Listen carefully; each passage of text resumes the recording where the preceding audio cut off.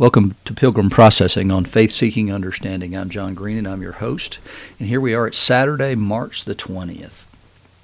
We're a good way through Lent. We're getting closer and closer to the celebration of Easter, and that's always an exciting thing, but we don't want to rush on ahead and jump into that prior to considering what does it mean. For instance, like today's lessons, we're going to be talking about what does it mean to believe. And what does it mean to believe when it's difficult to believe? So we're going to start with the Jeremiah lesson, which is Jeremiah 23, 9 through 15.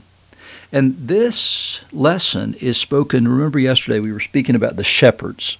Today he's going to focus on two particular groups of shepherds over Israel. He's going to focus on the prophets and the priests. And he begins this lesson with these words concerning the prophets.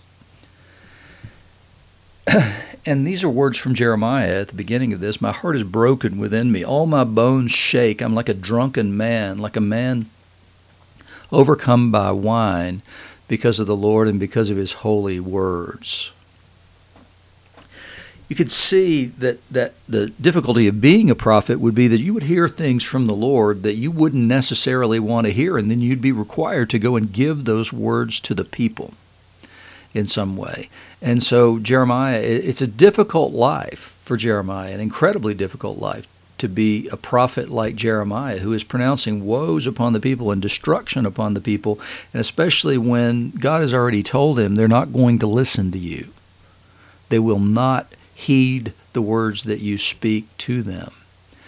And so Jeremiah is speaking the words of God. He's seeing the same things that God sees. He's seeing the failure to repent, the hardness of the hearts of both the peoples and the leaders. And here he speaks directly to the leaders and says, both prophet and priest are ungodly. Even in my house I have found their evil, declares the Lord. So it's not just the stuff that they're doing out there. It's not just the Baal worship that's happening outside. No, he says, even in my house I have found their evil. So even those who are closest to him, those who are most responsible for teaching the people and instructing them in the way of the Lord, even among them, it's an awful thing.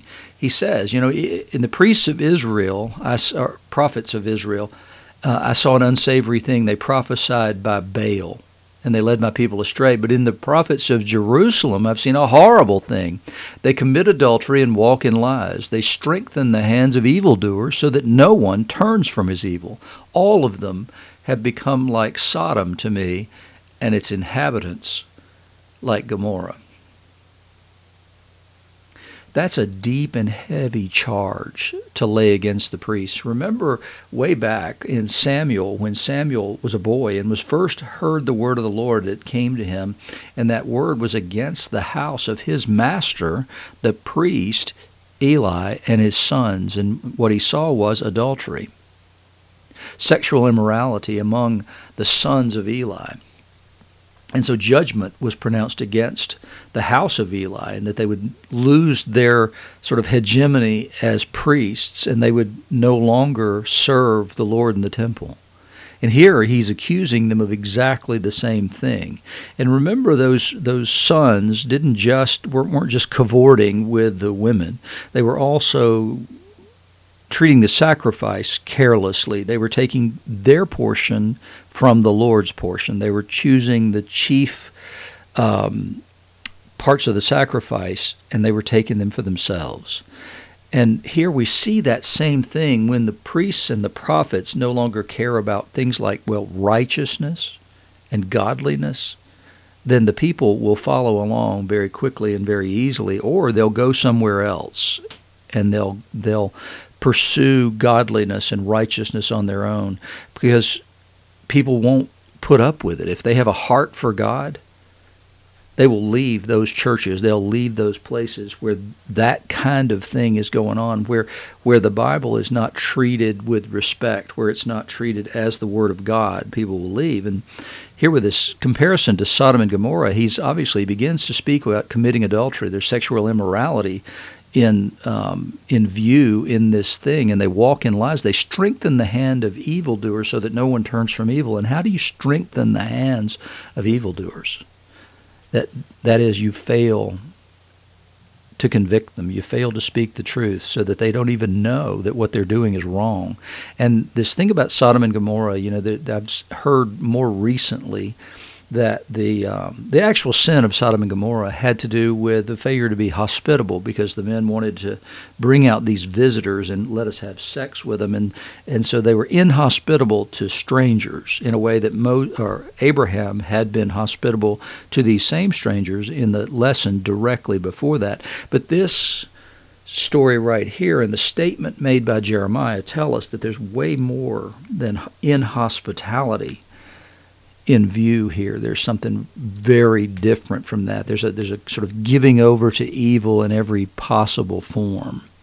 That's the problem. It's not hospitality. That may be a part of it, certainly, but there's an immorality, and it's a sexual immorality that's in view in this, because Jeremiah has brought that up first in this lesson. And then the worst thing that he can say with them, I will feed them with bitter food and give them poisoned water to drink, from the prophets of Jerusalem ungodliness has gone out into all the land. And it's easy for us to look at the church today and see in many places where it has so compromised with the world and so given up on the Word of God as authoritative in any way, that we have allowed that ungodliness of all sorts to go out into the land. And I'm not speaking just of sexual immorality, obviously. There's a lot more to it than that. There's much more involved than that. And so we have to be clear as the people of God, especially those who are the purveyors of the Word of God, we have to be clear in our teaching. If we want to see a godly nation, and if we care truly about the people under our care, then we'll tell them the truth, and that's the truth of the Word of God. Jesus has difficulties, obviously, here with his people. Many people have walked away from him already in this moment after he has talked about eating his flesh and drinking his blood. And many of his disciples, and there they're not specifically speaking about the 12. There are other disciples rather than just the ones that Jesus specifically called to come and be the 12 who were closest to him. These other disciples heard it and they said, this is a hard saying. Who can listen to it? And it is.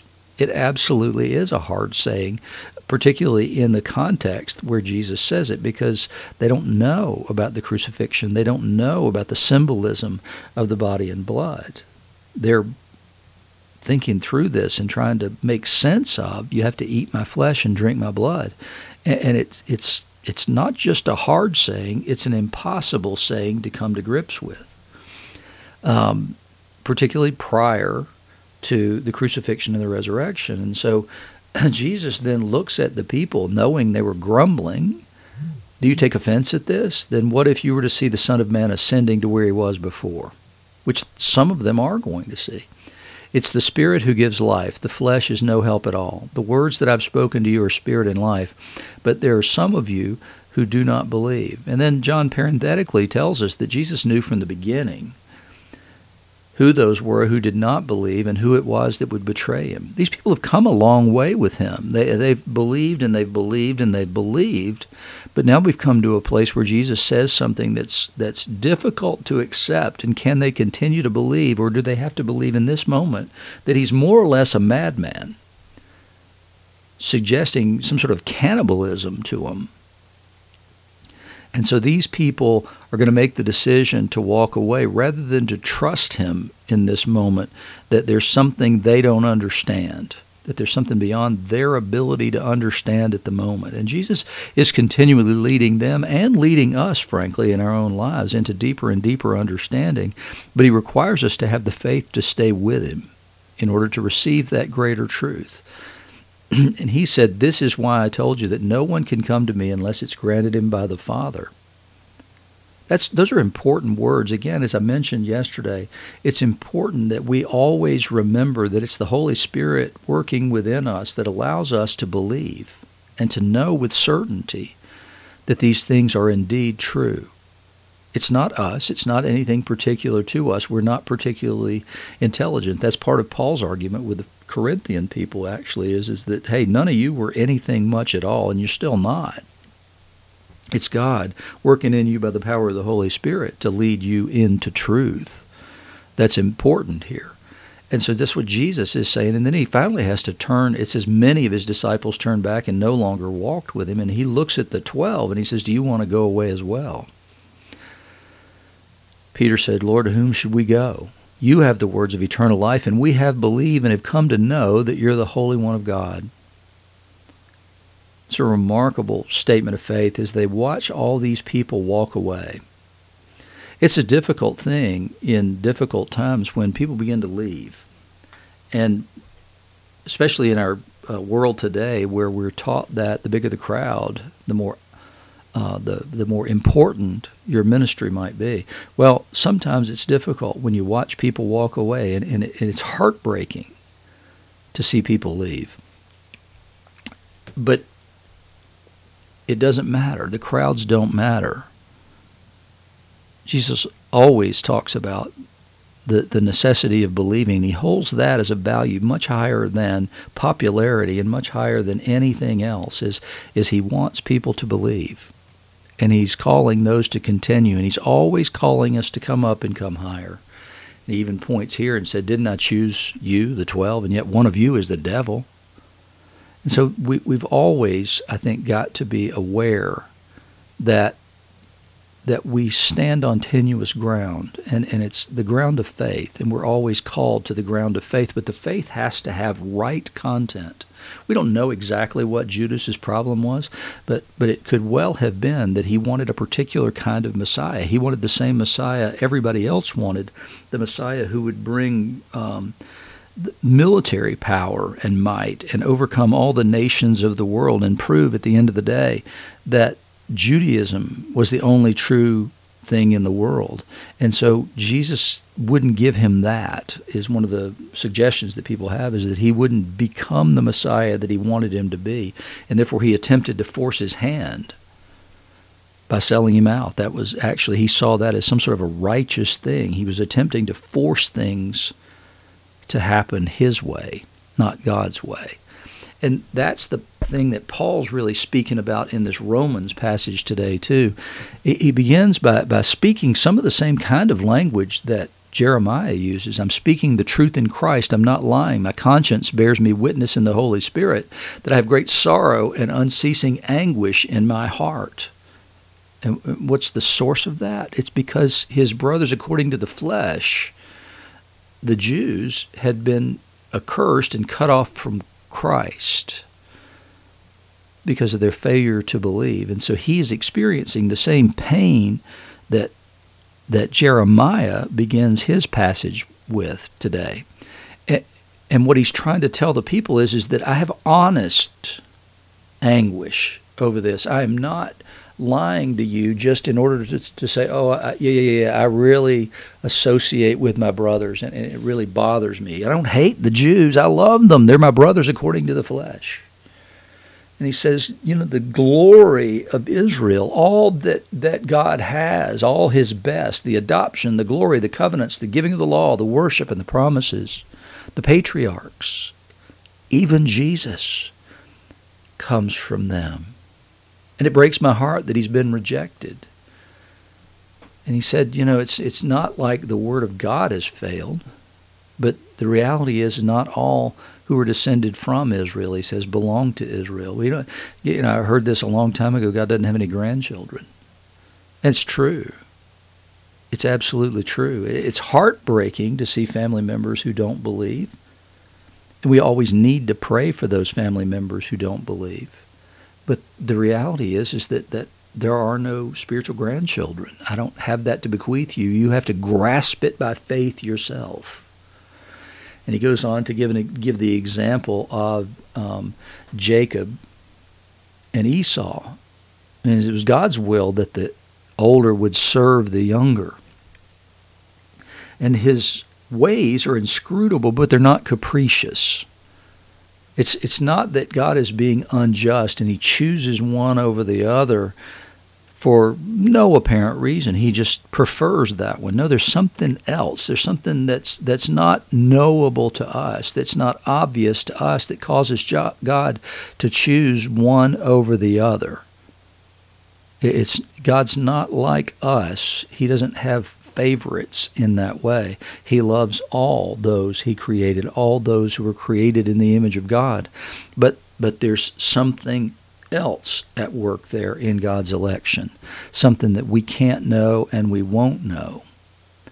And Paul, at the end, he's not making the point that God just, sort of randomly chooses. He says he has mercy on whomever he wills, and he will harden whomever he wills. And he's going to go on with the argument that he's making here. We're going to see more argument about why God might have done these things. But Paul obviously grieves over the lack of faith among his own people. And we should all grieve over the lack of faith among those who are near and dear to us, beginning there and then with the rest of the world. And we should take pity on the world that doesn't have the Holy Spirit, that doesn't know the truth. We should take pity upon them.